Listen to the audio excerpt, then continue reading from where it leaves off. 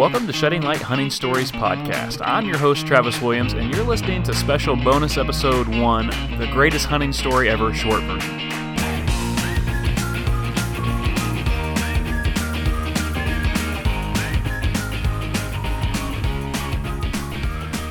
There's a hunt that's been going on since the beginning of time. If you go way, way back to the very first people, these people, Adam and Eve, were given a choice. Be in a garden of paradise with no problems, no troubles, no worries. Eat any tree that you want. Enjoy spending time getting to know the animals and time in nature. Or you can know the difference between right and wrong and be accountable for that. That's what God gives the people a choice of in Genesis chapter 1 and then Genesis chapter 2 and 3. And what we're going to unpack here just for a few minutes, if you're listening to this, we're going to dive a little bit deeper than what we normally do in our hunting show. We're going to be talking about how those people chose to disobey God, and ever since then, God has been hunting for us. He's been searching for us, and maybe you feel like God is far away, but I want to tell you, friend, He is actually looking for you. And I know that might freak you out a little bit, but this is the short version, so we're just going to dive right in, and if this is not something you're interested in, hey, listen anyway, maybe it's something that'll pique your interest. But I just want to tell you that at the beginning of time, I believe God created us to be with Him. He wanted a relationship with people. Why? I don't know. I don't think He was lonely, but I just think He created something. You ever make something and you just enjoy what you've made? But God makes something beyond that. He makes us, and He breathes into us the breath of life, which means that you and I, we are different than animals. We have a thing called a soul. But He gives us a choice. You know, love always has a choice. He wants to love us. And so if I just told my wife, I want you, you have to love me, that's not going to work, right? She has to choose to do that. And so He gives us a choice. Choose me, the great, loving, awesome God that gave you this entire earth, or choose this apple on this tree. Pretty simple choice, right? But He says, if you eat of that apple, you will die. And that's what happens to Adam and Eve. They get tricked by the devil. The devil is this fallen angel that is trying to mess everything up in the world. And after some time, we don't know how long it was, Eve eats of that apple. Her eyes are opened. She realizes that she's naked, which means that she realizes that she is covered in sin. She now has the ability to know the difference between right and wrong. She's no longer like an innocent child. And so God drives the man and his wife, who both ate of it, by the way, drives them out of this garden. He gets them out because He wants them to know that this sin is a big deal. It separates man and woman from God. And so that's the first thing I want us to get, is you want to know why the world's messed up. You want to know why you have that feeling of just, sometimes you just feel empty inside. You may have just shot the biggest buck or biggest elk in the world, and you're happy about it, but there's still this feeling of, well, I need to do this again. There's this longing in each of us to feel whole. Why is it that we don't feel it? Why do we not know what the purpose of life is? Or maybe we think we know what it is, but it's not entirely fulfilling, and that's because of this little problem called sin. You see, if we ever sin, the Bible says in Romans 3:23, for all have sinned. We all have sinned, and we've fallen short of God's glory, His standard, what He expects of us. He wants us to be perfect so that we can be with Him, because He is perfect and cannot be around sin. It's against His nature. It's against who He is. He's so good and so awesome, and it's so hard for us to comprehend who He is. But that sin separates us.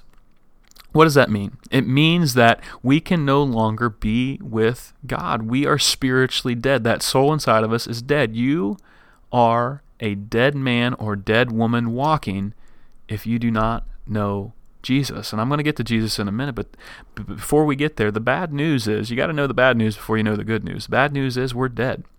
And if we die physically while still being dead spiritually, we are spiritually dead forever. Doesn't mean that you just go into the dirt and you lose consciousness. It means that you go to a place the Bible describes, and yes, Jesus talks about this more than anybody else. It's a place called hell.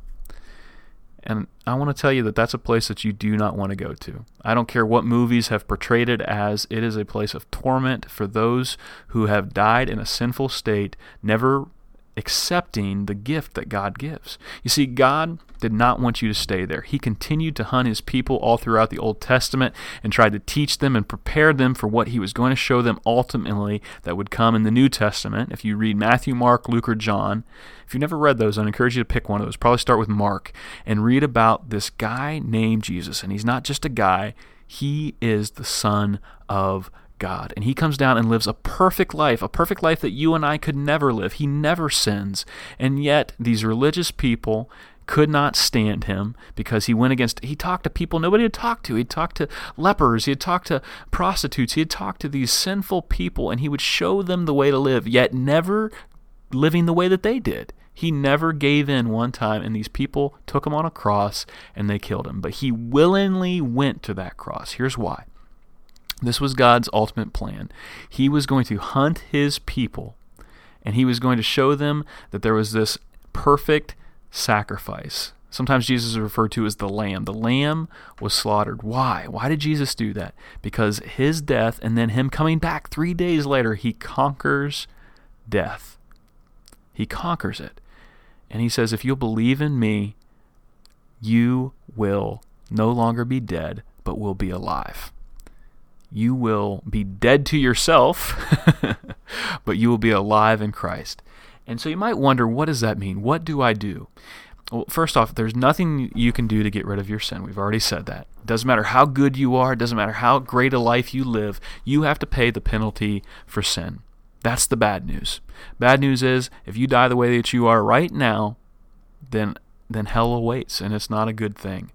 But because Jesus died on the cross for you, if you believe in him, you repent, and the Bible says this in Acts chapter 2 and verse 38, something you should read.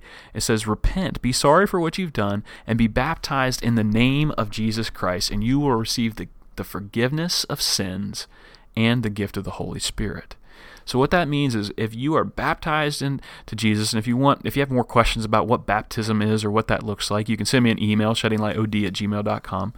But if we're baptized into Christ, if we reenact his death in a way and come back up, nothing special about the waters of baptism, but we are saying to God, I am accepting that free gift. Jesus died on your behalf. He stepped in front of the bullet or the arrow that you deserved, and he took it, being perfect. He was the perfect sacrifice, being the Son of God, and he took it for all mankind. And so if you will believe in him today, if you believe in Jesus Christ and you are baptized into his name, you will be saved. So where did you come from? You came from God. God created you. Where are you going? Well, that depends on how you answer that question. How do you answer the question, who is Jesus? Are you going to believe in him? Are you going to let him take it? You have to. It's not enough just to believe that Jesus lived and that he died. You have to believe that he is the Son of God and that you are going to accept his free gift of life. And that means life now, but also it means life after death.